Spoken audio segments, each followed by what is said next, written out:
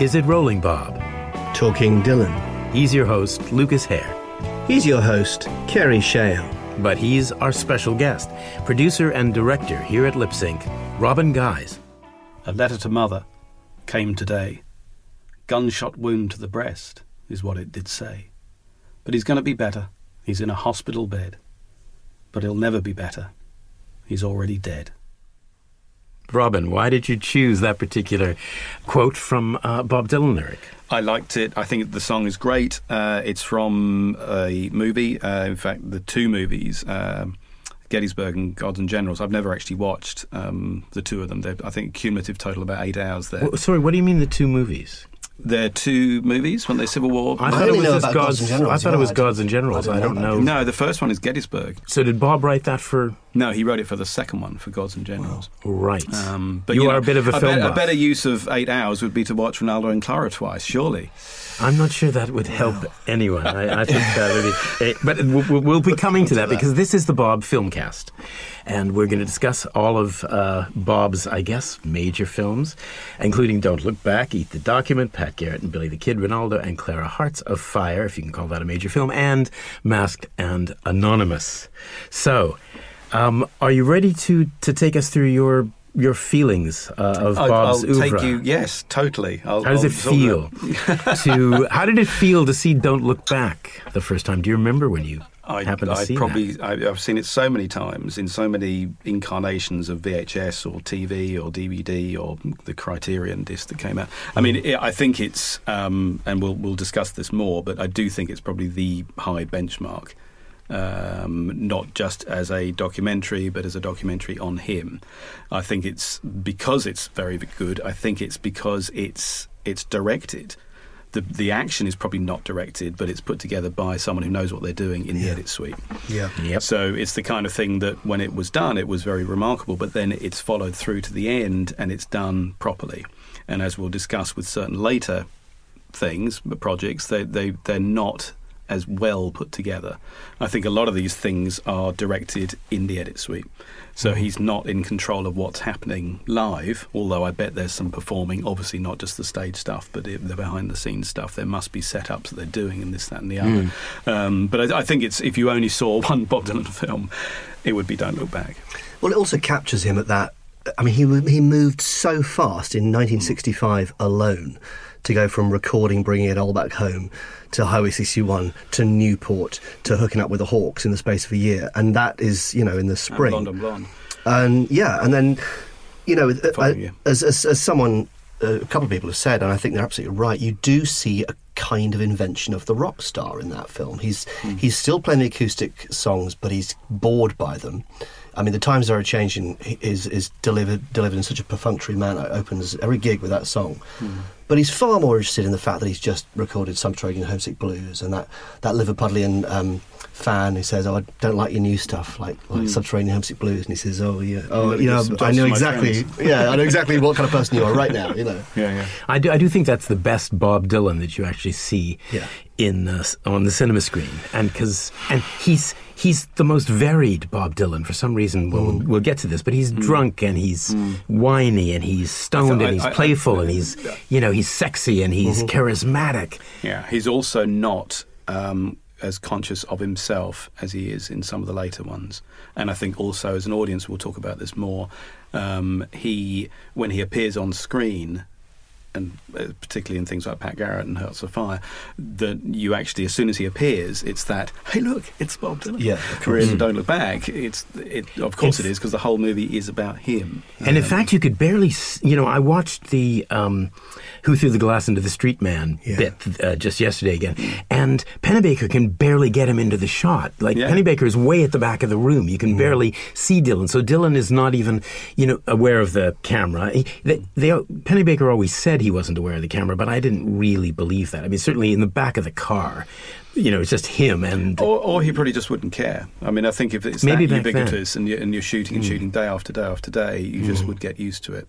Yeah, he certainly seems natural, doesn't he? But you never. Well, Pennebaker said, I've got a quote from a book, a C.P. Lee book about Dylan's films, where he said Dylan is sort of acting throughout the film, and I find this interesting because, as you say, in every film after Don't Look Back, you are dealing with a very, very deliberate persona that has been created by Bob Dylan that may or may not be Bob Dylan in name or character or anything.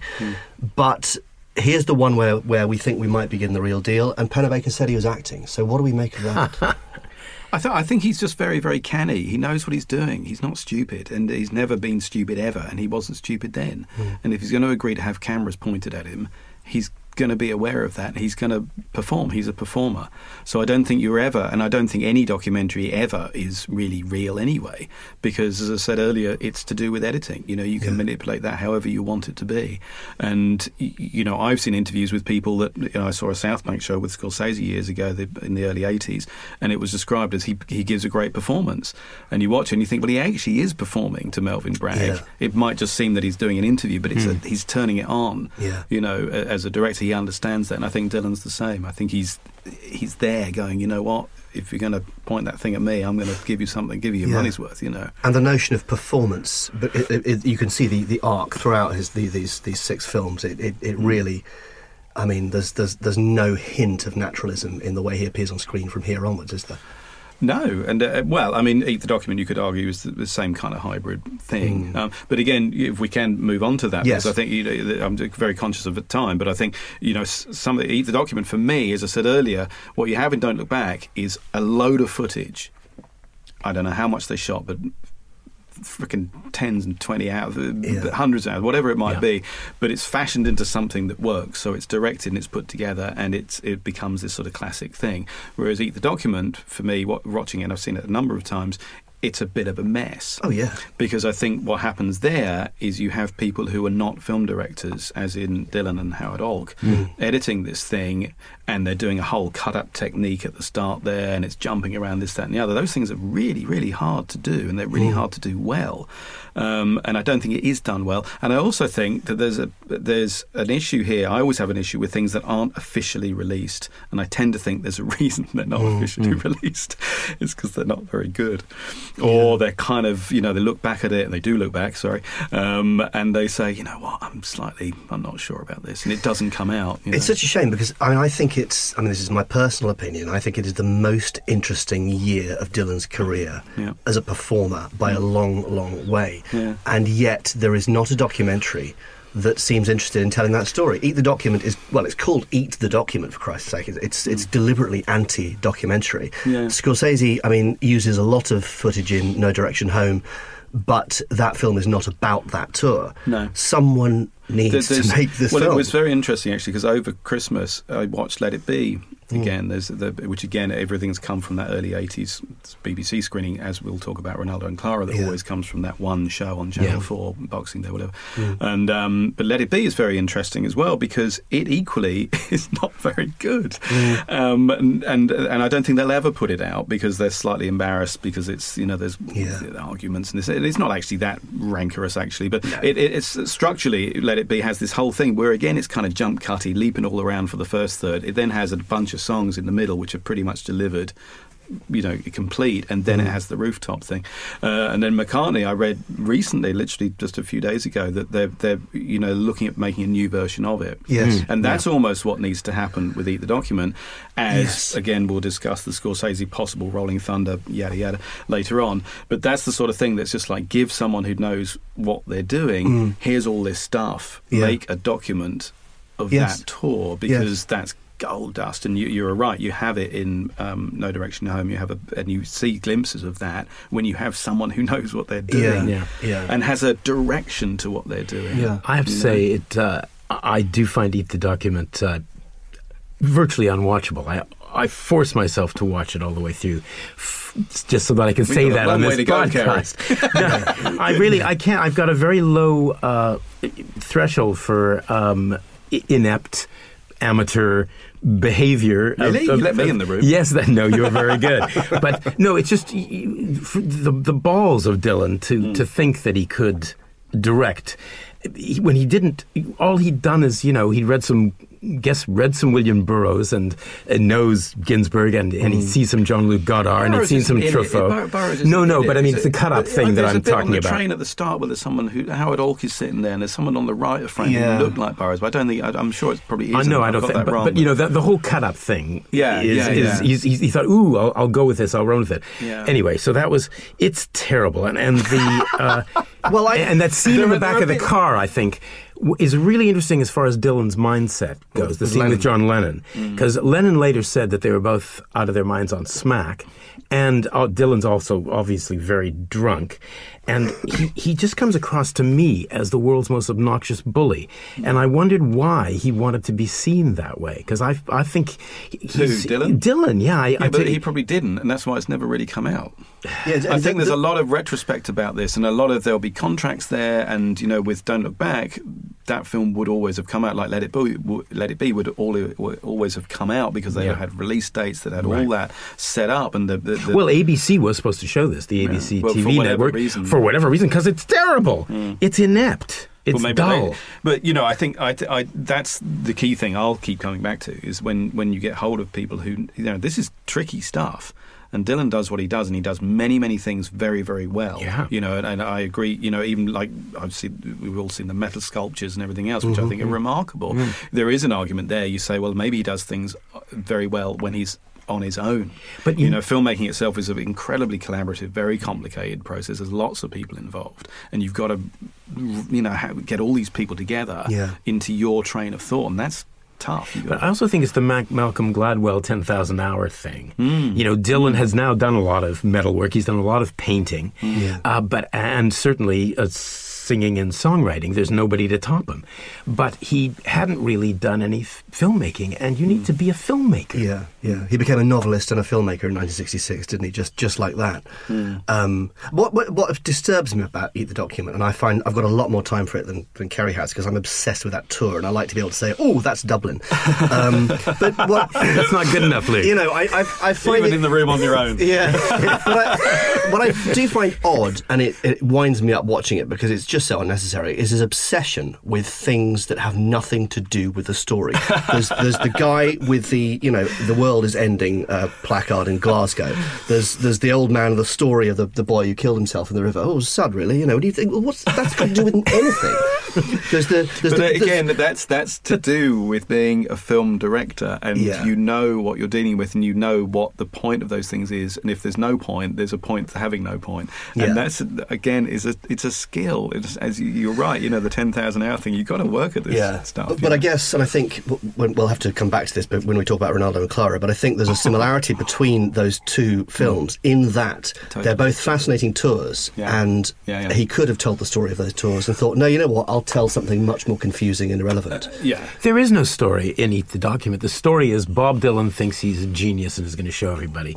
Now, I do think he's a genius, and he shows people when he's singing, and to me, the thing that I find so disappointing and really sickening, actually, is that somebody who's so brilliant, top of the game as a singer-songwriter, there's nobody better, can be so bottom of the pile.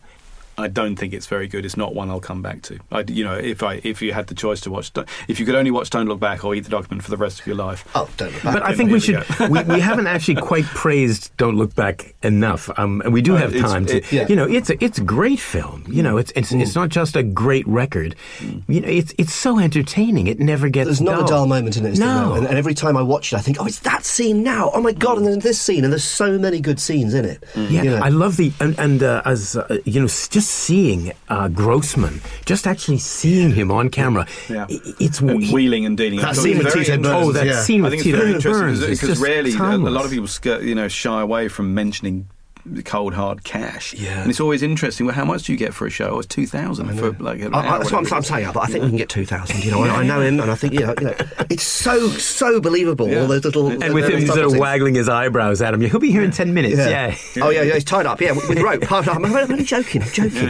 It's really, really good, and that's why and I think it's been incredibly. I don't know if you saw. There's a Radiohead documentary called "Meeting People Is Easy," which from the it's the OK Computer Tour, and that's really interesting because these guys are going around the world slavishly answering the same questions after the same questions, just being, just bored into the ground, and they're just there, just like, God, get me out of this room, and it's that sort of thing that all bands, all actors at junkets, this, that and the other thing. You guys, I'm sure, have done it over the years. By the way, I think it's very interesting, you both being actors, talking about this thing, and we'll talk about it more when we get into the more, the more feature film I'm sure we both have a lot to say about Bob's acting. My point being that the importance of Don't Look Back is enormous, because I think it is very influential. I'm sure there are ones that were done maybe before that was similar, but it was a very high-profile one that's done very, very well, and that's the reason it keeps getting re-released, and Criterion have done a lovely edition. I've got one with a flick book of Subterranean Homesick Blues. Have you seen that? And which just that the opening, of course, is brilliant as well. And there's still stuff they haven't released. Like there's I've mentioned on a previous podcast of the clip of him watching John Mayall's Blues Breakers. There's a clip of him in the pub with drinking a pint with Alan Price, and Marianne Faithfull makes a tiny appearance in the film. There's a load of outtakes came out. I have a DVD. But there's a load of other stuff. Yeah, that came out when there was somebody, I don't know who lets this stuff out, some cheeky sod. But yeah, a lot of other stuff came out as well. Which let me ask you a question, Robin. You might know. What do you think?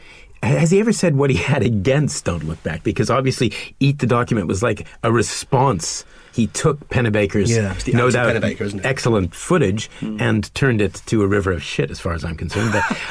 But what did he have against? I haven't heard. Have you heard? I do know there were several sessions where Pennebaker would screen his cut of Don't Look Back, and Dylan would hold up a piece of paper saying, "Change this, change that," and then finally or they bum, no pump. But then there was one time when he screened it, and Bob held up a blank sheet of paper, and he said, "There we go, no notes. This is good, that's fine."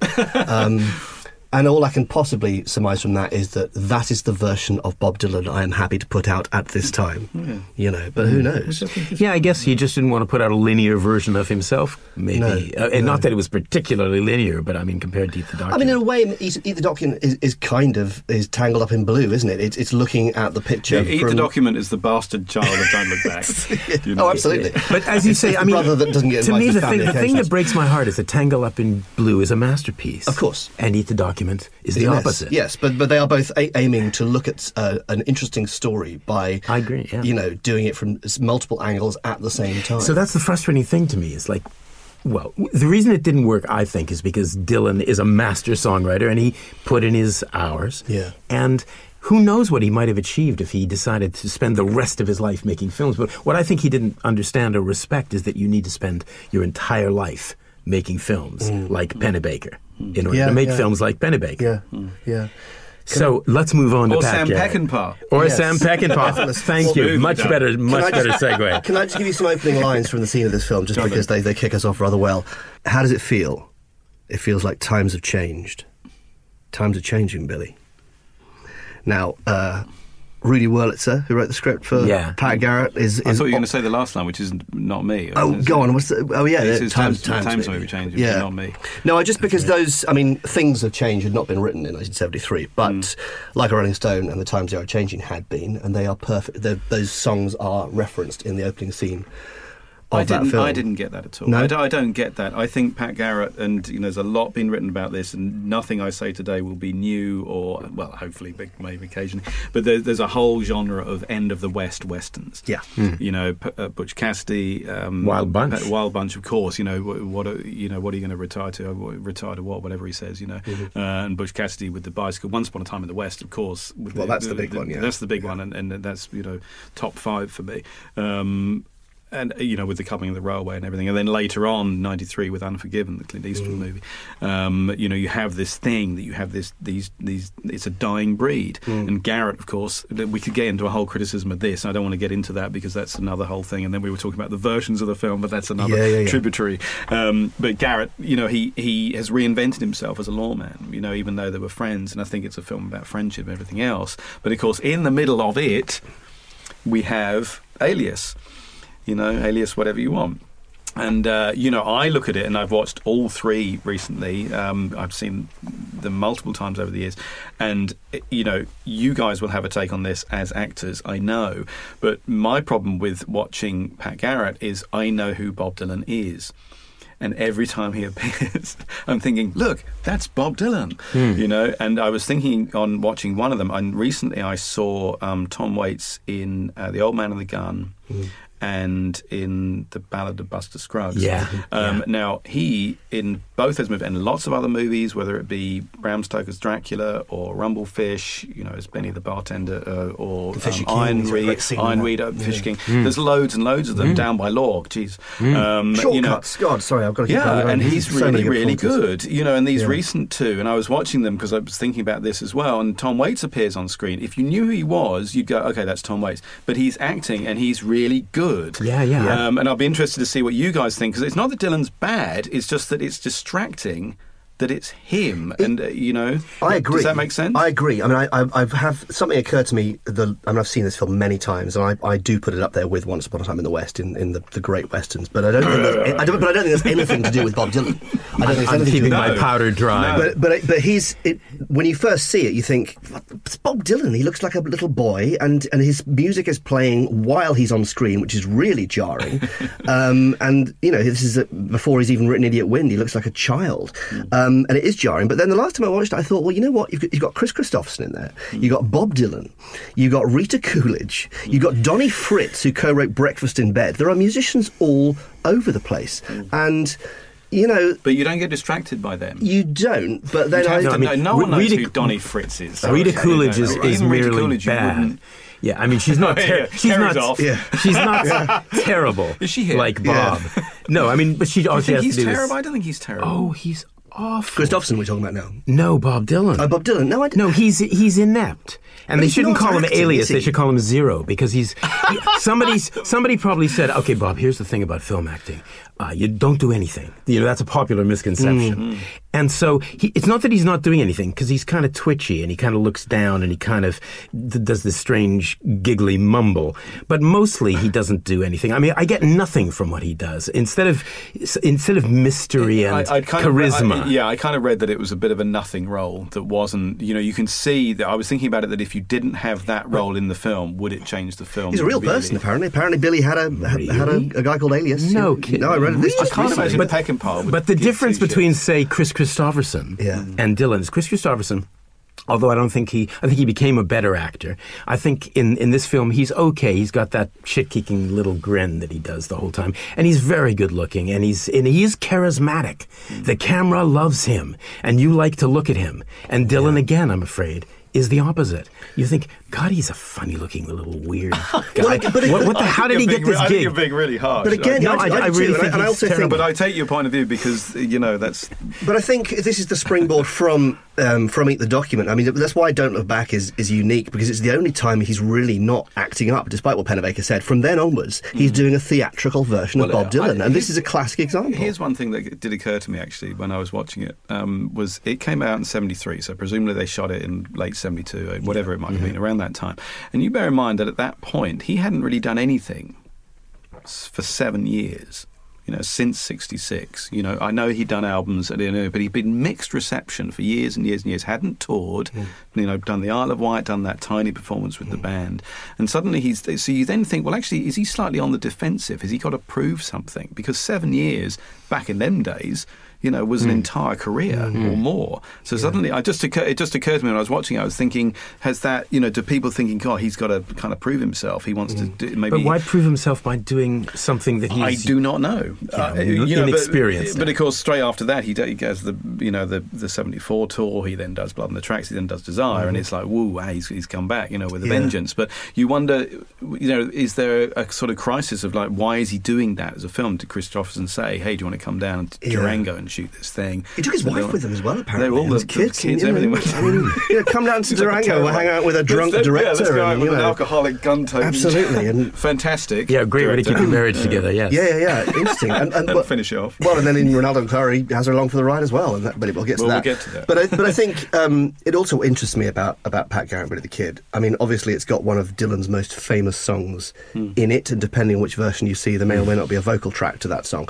But I think it's only the 73, the 106-minute version. Yeah. Has it? Well, that knocking on heaven's door scene with Slim Pickens facing his own mortality by the river, I think is just phenomenally beautiful in You don't need it. every regard. And you I don't think need the vocal. any director would look at that and go, I don't need to be told he's knocking on heaven's door. It's bloody obvious. It's He's really- been I shot know. in the gut, shot in the shoulder, I know. whatever it is. But also, but that this- would be a studio decision that they say we need a hit single. So, and...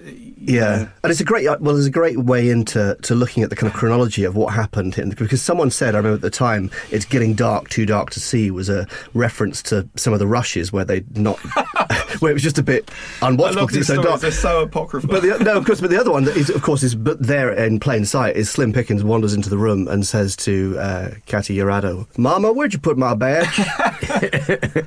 So he's got to have written it after that. Scene, I just think it's just to mention it, the 3 versions, the 88 version, the Turner one, whatever it is. That is the later one. It's not markedly different. There's 2 or 3 scenes, and as we said earlier, we were chatting off mic, but the Dylan performance and the Dylan scenes seem to be identical between all 3 of them. So it's not like you're suddenly going to see a performance where suddenly all his good stuff that they cut out of the original one. The Beans monologue is 20 minutes long. And, Yes. I do like the bean scene. Kerry, I have to say, to the whole of Eat the Kerry, Document. talk about the bean scene. I thought Bob was passable in the bean scene. Okay. Do you like the way he says succotash? Succotash. I did. Oh my God! I did. I'm trying to do this thing without impersonating. I'm trying to do I'm that. so sorry. But Quality yeah, I think meatballs. it's a great movie. I think the only thing for me is I don't think he's bad. I just think it's distracting that he's there, which is the same in the others. A couple of others we'll talk about, and I don't get that. And this is another whole subject to do with musicians. No, this is one thing I wanted to say actually. Musicians who try to be actors and vice versa. And what came out last year, this is early 2019, but in 2018, obviously had Star Is Born, and I think that's really interesting because you've got a singer acting and you've got an actor singing, and I thought both of them did it. I don't know what you guys thought, but I thought they were both really, really good. And I think there's a real difficult thing here. And you look at Sting, you look at David Bowie, you look at all these people, and you just think, are they hampered by the fact that people know them so well in the milieu they normally operate in, usually. that it's very, very hard to then watch them pretend to Well, be someone else? impossible. I mean, David not Bowie is in- Pontius Pilate. Yeah, you know, not it's- in, but Sinatra actually. Because Tesla. Sinatra became a good actor. Yeah, I have yeah, time yeah, for yeah, Sinatra as an yeah. actor. I mean, he, I think, really studied it and respected the art. It is an art, and He got an you Oscar, have to. didn't he, from Here to Eternity? Yeah, so it can be done. I mean, I think maybe I'm being kind here, but I get the hint from Dylan that he could be a good actor if that was what he was interested in doing. But there's something so theatrical about all his film work from here onwards, where I think he accepts the level of his fame. I'm being very kind here, but he accepts the level of his fame and he says, you know what, I'm Bob Dylan in a film. That's always going to look like That's Bob Dylan interesting. in a film. Because really, Let's make something of it. the only 2 times it's happened again are Hearts of Fire and Masked Anonymous. Yeah. Where he's playing a fictional character. supposedly. You know? Yeah. So he's and in both cases, you're right. He's basically playing a version of himself. He basically is, and there's Yeah. no way he tries to. Although But he's TV trying to- stuff, hasn't he? Like Dharma and whatever. Oh yeah, he thing did that Dharma and was, Greg but thing. he was but still that was himself, just, wasn't he? Yeah. Well, and whoever Catch he Fire is, with as Dennis usual. Hopper with a chainsaw. And all that, Haven't seen that. But the thing is, he's always, aside from actually, he's still trying to deconstruct the whole idea of acting. That I will give him. Like, I think, if I'm being kind and generous about Ronaldo and Clara, I would say he's trying to deconstruct the idea of Bob Dylan, but more importantly, the idea of what is acting. I don't think he's not. He doesn't just want to do regular Chris Christopherson, look at how good looking I am, acting, or Bob Dylan, look how funny looking I am. He's trying to do something else. I don't think it works, but I'll give him the benefit of the doubt that he was trying something. Yeah, I mean, stylization is a tricky one in any field where people think you can either do something or you can't, whether it's singing or acting. And if you attempt to be stylized, you kind of deliberately try and exist outside that classification, but there will always be people to say, nah, shit. No, he can't act. It's a very odd thing, you know, because you just think, is he out of whack with professional actors? It was like when Sofia Coppola is in Godfather 3. I think she replaced, was it Bridget Fonda? Winona Ryder. Apologies, yes, you're right. And, you know, and actually I've watched that, and I don't think she's bad at all. She got criticised for it, but maybe what it is she's not acting the way actors act. It's true, because she's not as bad as Eli Wallach in the same film. So people don't realize. I mean, I did a film a couple of years ago, a Western horror film, and but I was experienced. Everyone's going to be checking IMDb now. Yes, God, you know, I think it was barely released. Google Kerry Shale Western horror. But I was doing it with one of the characters was a stand-up, and he'd never done a film before, and he came up to me on the first day of his first scene and said, what's going on? I've just been onto the set just to see what it's like being on a film set. We were outside, it was an exterior even. And he said, I can't hear what anybody's saying. I mean, I get closer and closer and I can't hear a word. Everyone's whispering. Why are they whispering? And I said, mate, that's film acting. And he said, and he was saying it to me like this, because he was a really broad comedian. And he said, I can't, I don't know what's everybody saying. What's going on? Yeah, really. And I won't say anything more except that he is also Canadian. But anyway, so many clues. But anyway, I said when I get out there and we do our scene together, I'm going to be just like those guys, because that's film acting. You do as little as possible. It's completely stylized. And he said, nobody told me that. I mean, Jesus. And I'll leave you to judge if you ever find that film. Okay. But film acting is not naturalistic. And so when Sofia Coppola is actually being a real person next to all these people who are acting, she looks It's really bad. Noticeable. Yeah, and so... But she's not bad. No, she's just different. When I was, I played drums, and I used to play with two brothers, the Michelson brothers, and they were fantastic. They were very nice guys. They play guitar, and they were both out of time. So I sounded wrong, but they were in sync with each other. And I'm thinking, you're both wrong. What's going on? It's not me. That's very clear. So maybe they were locked together because they were, So maybe Bob Dylan was brilliant. I think. And everybody else in the was wrong shit. film. Yeah. That's right. So let's move on quickly. Speaking of so-called acting, to Ronaldo and Clara. Go ahead. Okay, so I mean, this is obviously a big one, and this touches on a lot of different things. I think, like Eat the Document, I think it was something that was not directed as so much as it's pretty more directed, but it's edited and it's put together, and it's. I tell you what it is for me is that. I think movies should do one thing first. If they set out to entertain, the first thing they should do is entertain you.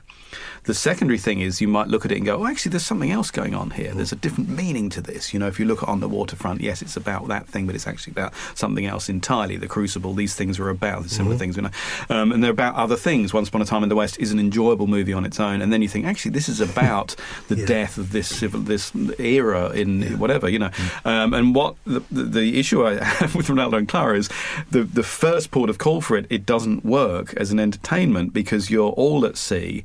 With all this stuff that you don't know what's going on. I rewatched Les Enfants du Paradis, Children of Paradise, I'll just keep saying it like that, because it was mentioned in that article, and I'd seen it years ago, and I watched it again. And of course, there are lots of things in it, the man in white and the woman in white, and Joan Baez, whatever, and the rose thing, and the on stage and off stage and everything else. And you look at it and you think, okay, I get that there's something, and maybe he was trying to do that. But again, you're dealing with someone, Marcel Carné, who's a film director, who's been doing it for a long, long time and knows what he's doing. And you shouldn't need to watch a 190-minute movie, research it, and then watch Ronaldo and Clara. It should work on its own, and it doesn't really work. Although, as I know we're all going to agree, the concert performances from the Rolling Thunder Revue in that movie are just the best that's ever been seen on screen, and we'll talk about that again in a minute. I mean, the vitriol, I'm sure. Well, tell me, because we've all watched all of it, all 220 minutes or whatever. Do you think there's any scene in the film that isn't a concert performance which warrants inclusion? there are interesting bits. I think when they go to Kerouac's grave, Ginsberg and him, I think those are interesting things. Because you think, well, if you'd made a tour documentary, if you'd just, catalogue what this tour was, which was a very interesting idea, a review. And by the way, if you look at the titles of Les Enfants, Children of Paradise, I don't want to keep saying Say Les Enfants de Paradis. Go ahead. Fine. We're all cultured here. Yes. But if you look at the titles, the font is the same as the Rolling Thunder font. Really? So he's obviously looked at that, and so it's a clearly, that's a tiny surface thing, but it shows that there's definitely, a thinking there. There are scenes that you watch it, but it starts off with David Blue at a pinball machine for 10 minutes or whatever, really rambling away, and you just think, what the hell's going on? But here? you know what? I had an epiphany this morning, and I was thinking about. You realised you loved it. Yes. No, well, actually, I thought, why does Bob have aside from when he's on stage, he has a charisma bypass in this film. He's so boring when he's trying to act, when he's improvising. I just find him unwatchable. And I realized, actually, David Blue has more character than Bob Dylan in the film. Actually, I kind of, even though they've gone way too long, because he tells stories. He's got a great face as well. And he does have a great face, and he smokes very well. Yeah. But Dylan doesn't. He refuses to tell stories. I think and this is a whole theme this is another whole thing to do with mass, to do with identity, and I'm sure you can analyse it into the ground, and more intelligent people than me or us could. Well, do for now, that. we can do it because we'll just sound like dumbasses. But I just, it's, I don't know. No. I don't. It doesn't. It's too long, and it doesn't. It doesn't work as a thing, and it probably does if you spend the time. If you want to read Tarantula 3,000 times and read about it, you'll probably go, "Oh my God, I've suddenly worked it out." Yeah. And but no, I don't. Well, Kerry said something interesting to me just we met for a coffee before we recorded this, and he said that what is it with Dylan films? You take good actors and you put them into a Dylan film, and suddenly they're awful. Sam Shepard is one of my all-time favourite actors, and he wasn't even really an actor, but he somehow managed to do it better than many people. It's interesting you mention him because the Rolling Thunder logbook, I think that's a marvellous book. As a catalogue of someone I love that. There's a description he does when he first meets Dylan, Sam Shepard does, where for one thing, I think he describes him as he's all blue or something like that, and then he says for the first 20 minutes he's just seeing album covers. He's literally just looking at it from different angles. I'm like, God, you're the guy, aren't you? On that, which I think is really interesting when you do meet whoever it might be, that they do. You spend some time just staring at them, But, Harry Dean Stanton's in it too, and he's a fantastic actor, but again, his scenes kind of go for nothing. It's like they enter this vortex. Yes. Well, again, I don't think it will ever, like Edith document. I don't think it will ever come out. No. I heard someone told me, I can't mention who it was, but they told me that the reason it will never come out is he doesn't want to upset Sarah Dillon.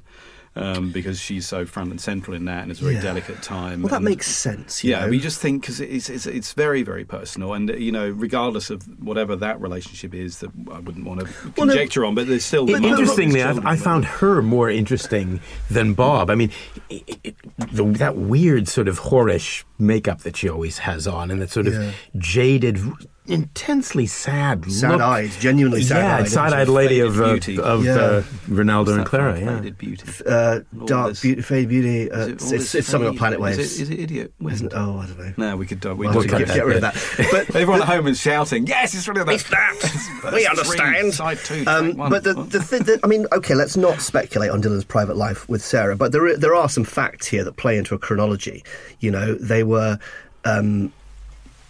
After Blood on the Tracks, I think he tried to woo her back when he wrote the song Sarah. Then it all went a bit wrong. Then, so then we're into sort of 70s. I mean, so this is 75. He took her on the road. Joan Baez is there as well, with whom he had a relationship just before he married her. It all seems like a perfectly good idea. There's a scene in the film when Joan Baez says to Dylan, "Can you imagine what it'd be like if we'd got married?" Oh God, that's possibly the worst scene I've ever seen. But then, so that's 75, and then in between filming and releasing Ronaldo and Clara, she files for divorce.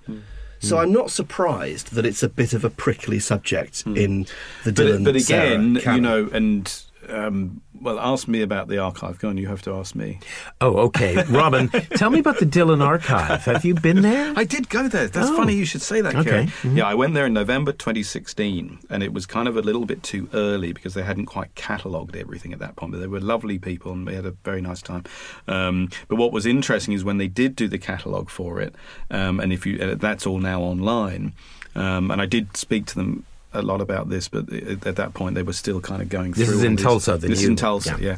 And but now, if you look at the catalogue that's listed online, look at the film materials. There's none of the Rolling Thunder stuff is listed, because as far as we know, and I'm sure everyone's heard this, that it's all been shipped over to Martin Scorsese, who's making, what you would hope would be, that's, for me, is like the holy grail of footage. Yes. I think it's marvellous stuff because, I don't like Before the Flood as a record, which is probably...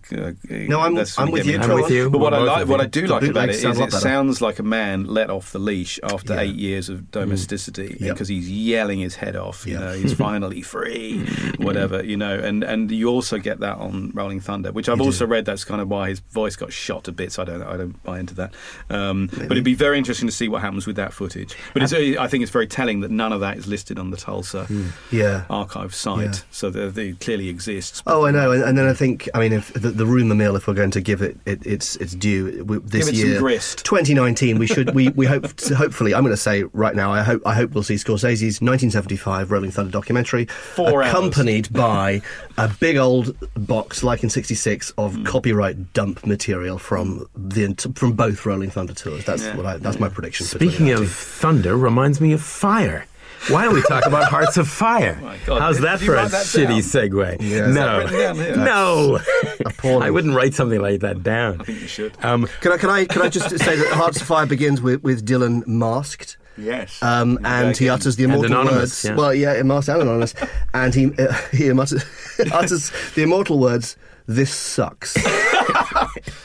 You know what? I watched this again. I've seen it. Again, there's a reason this thing isn't out on DVD or has difficult to get hold of. Actually, I quite liked it. It's quite charming.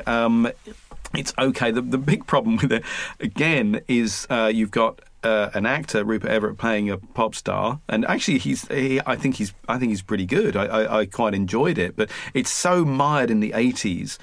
It looks, woefully dated. Just the whole style of it, and it's almost like Richard Marquand, R.I.P. Had done Jedi, had done Jagged Edge, done these other things, but he wasn't like Cameron Crowe, who understands music and musicians. With Almost Famous, he sends those guys away on band camp. They learn how to. You watch Bohemian Rhapsody. The guy who's playing Brian May, he can obviously play guitar, but he's learned all the moves and he looks good. And the problem with Hearts of Fire, there's that big muscly drummer bloke who keeps popping up. Oh, what is that making me about? laugh, and it was just like this cliche. Why does he get all the shots? I mean, there are so many close-ups Well, of this. because I think it's one of those things that if you're a director who doesn't know about music, you think, he looks great. He looks like a drummer should look like. It's like, he looks a total knob. But also the 80s when all drummers were stripped to the waist. If he's and- listening, I don't know. Well, I know. I take that back. While we're talking, while we're talking he was about a big that, bloke. while we're talking about the musicians, I was watching this and thought, bass player looks a bit like Mark Rylance, as if. And then the credits roll. I thought, that was Mark Rylance. That's Ronnie Wood is playing bass at some point. Ronnie Wood isn't is in but, there. But Richie Mark, Havens Mark is in there. Rylance Ian does play Dury. bass in the first band, and he Mark plays I Rylance. think rhythm in another different band. But it's Mark Rylance. I couldn't get over Oscar this. winner Mark Rylance. And Larry Lamb and Julian Glover. Next to but Mark- Oscar winner Bob Dylan. Who would have thought? Who would have and thought? that's- But again, I don't. Different Oscars. Dylan's performance Yeah. in this, I don't mind it because, as we said earlier, he's playing a rock star, so he's kind of on safe ground. He's a little bit wooden, but that's a lot of that is. It's fine, it's not a great film. Don't get me wrong. I don't like it. I don't think I'll probably rarely ever watch it again. He starts to have fun at some point in the film. I mean, it starts. You think I can't watch all of this, which is I've never watched it all of it once. But towards the middle of the film, the bit where he's corpsing in the scene with Rupert Everett, I'm thinking, well, at least he's having fun now. This is now enjoyable because he has relaxed, and then of course he disappears from the narrative, which is a bit of a problem. Can I just give you my line on the film? Go on. You remember the blind fan who blows her brains out? I think she had the right idea. You are the voice of doom. No. It didn't bother me that much. Of all the bad films, I think it is sort of the least bad because it has some good things in it. And Bob actually, has his moments, but he does seem pretty depressed through most of it, except for these weird scenes where he starts laughing for no reason whatsoever. Yeah. And my feeling about Rupert Everett, I mean, I did feel sorry for him because he was basically having to do acting for 3. How you say eating for 2. Like Bob sort of wasn't acting, and poor old Fiona, can't act. She was. There's some performances in there very good. The barn scene, what's that? A Couple More Years. A Couple More Years. Yeah. It's really good. Yeah. No, I like that. It's Great almost song. like you just want to see more of that. And we'll talk about this Marston Anonymous, actually. We can talk about Marston Anonymous. Well, just before we move on, there's 2 lines that pinged out at me from Hearts of Fire, which made me laugh out loud, given what I know about Bob Dylan. One is, I wish I could write a song in 5 minutes, which I just thought was great.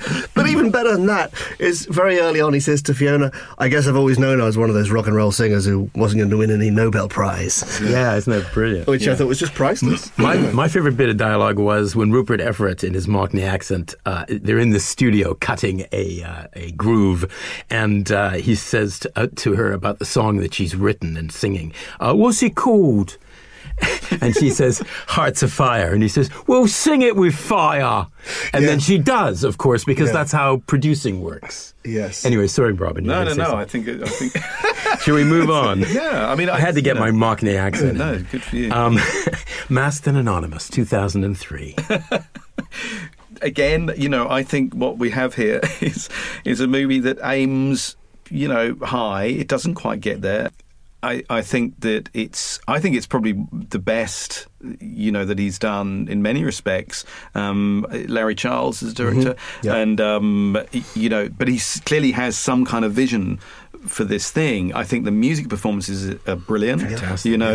There's a very good one on the DVD where I think it is. Do they do Try and Get to Heaven? I can't remember. They do one of the ones anyway. I think it's from Time Out of Mind. And there's a very funny bit in it where Dylan seems to lean back to Charlie Sexton, and he doesn't seem to say anything at all, but Sexton sort of nods sagely as if he's communicated something to him. He does this a couple of times, and I'm watching him thinking, he's not saying anything at all. You probably have to look at Bob's eyes very carefully in concert. But also, it's just like, he's got to be talking quite loudly because they are playing live. So anyway, sorry to get back to it, but that's, if you get a chance to watch that, it is very, very good. But the music performances are superb.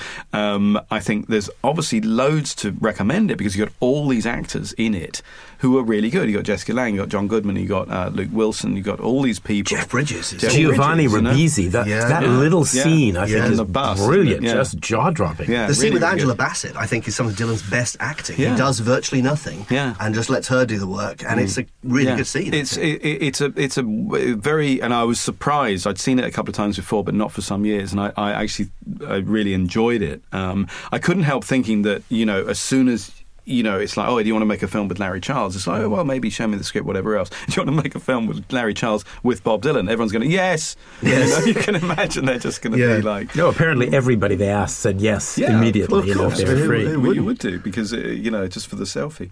I like to think when he first appeared in that film, when he first appeared in Masked and Anonymous, I thought this could quite easily be Alias or Billy Parker grown up. I think there's nothing wrong with that. No, I'm nothing wrong with it at all. I quite liked it. There's a scene in it where he's in a chair, and I couldn't help thinking he's kind of sitting with his legs up, and he's sitting sideways in this not a comfortable chair, and he's in there for some time, and I couldn't help thinking this man's like in his early mid-60s or whatever it was at the time, and he's just like, he was terribly uncomfortable on your back. Well, I know I was obviously taken out of the moment of enjoying the film there. well, of course. Do you know what Michael Gray called it? And I have to agree. Oh, go on. An Elvis movie, but with better songs. I would add that there's existentialist angst. But I mean, because there's no, the plot is let's put on a show right here. So there's no real plot. The songs are fantastic. And I actually... I hated it when I first saw it. I took a couple of non-Dylan friends to see it. The one time it played at the NFT, it played for one night only. And I bought tickets and brought these friends. They're no longer my friends. That is to say that they kind of dropped me. I think they thought I was so weird for taking them to this terrible film. But I just watched it again for this, and I was really surprised. I don't think I've ever had such... I don't think it's a great film by any means, but it's actually... worth seeing. So the listeners that got cross because you slagged this off in our podcast months ago. Yes. Kerry's changed his mind. I've changed my mind. He likes it now. And also, can I say, Come una pietra scalciata, which is the Italian version of Like a Rolling Stone. Oh, yeah. It's very good. It's on the soundtrack, and they play it on the background. I mentioned that so you can stick it on the Spotify playlist. Thank you very much. Because I think it's actually brilliant. I think, of course, the soundtrack is great. Well, I knew the soundtrack, and again, this is not a film I'd watched all of before, but I did for this. And I was amazed by what's not on the soundtrack. Drifter's Escape. Yes, which is brilliant. Phenomenal. Fantastic. It's so good. Yeah.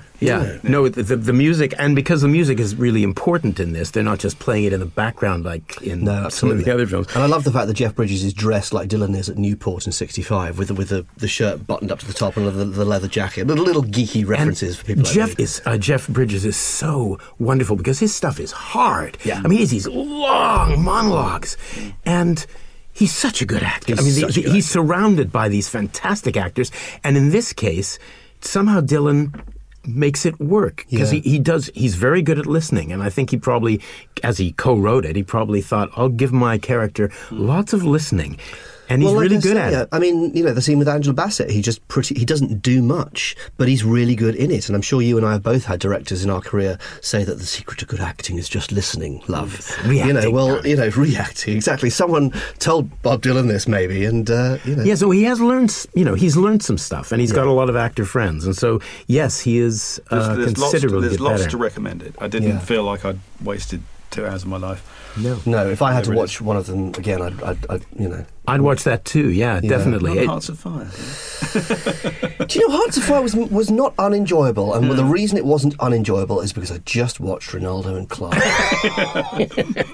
Okay, I think that's a good Can I note. summarise it with one quote, which was one of my favourite quotes? It's nothing to do with Dylan. It's a Pal and Pressburger thing, and their company, the Archers, had a motto that said, "The arrow was pure gold, but somehow missed the target. But as all golden arrow trippers know, it's better to miss Naples than hit Margate." And I like that because I think in all these movies that we've discussed and a lot of things, you know what, they were aiming high. They were aiming to do something big. Not all of it worked, but damn good on them for giving it a go. And I'm a big fan of that. And there's some calamitous moments in there, of many others as well we could talk about. But I think, I admire anyone who does anything. Well, now I just want to turn the mics off and talk to you about Pal and Pressburger for the rest of the day. That's what I want to do. Don't. That's another whole thing. I know. Well, that was beautiful, and I think it's true. Is It Rolling Bob, Talking Dylan, is recorded in the Alabama Suite at Lip Sync Studios. Engineered by Mark Langley Smith and produced by Robin Guys. We're on Twitter at IsItRollingPod. Music is by Sam Hare. Well, I'm standing in the rain to see a movie starring Gregory Peck, but it's not the one that I had in mind. He's got a new one out now. He just don't look the same, but I'll see him anyway, and I'll stand in line.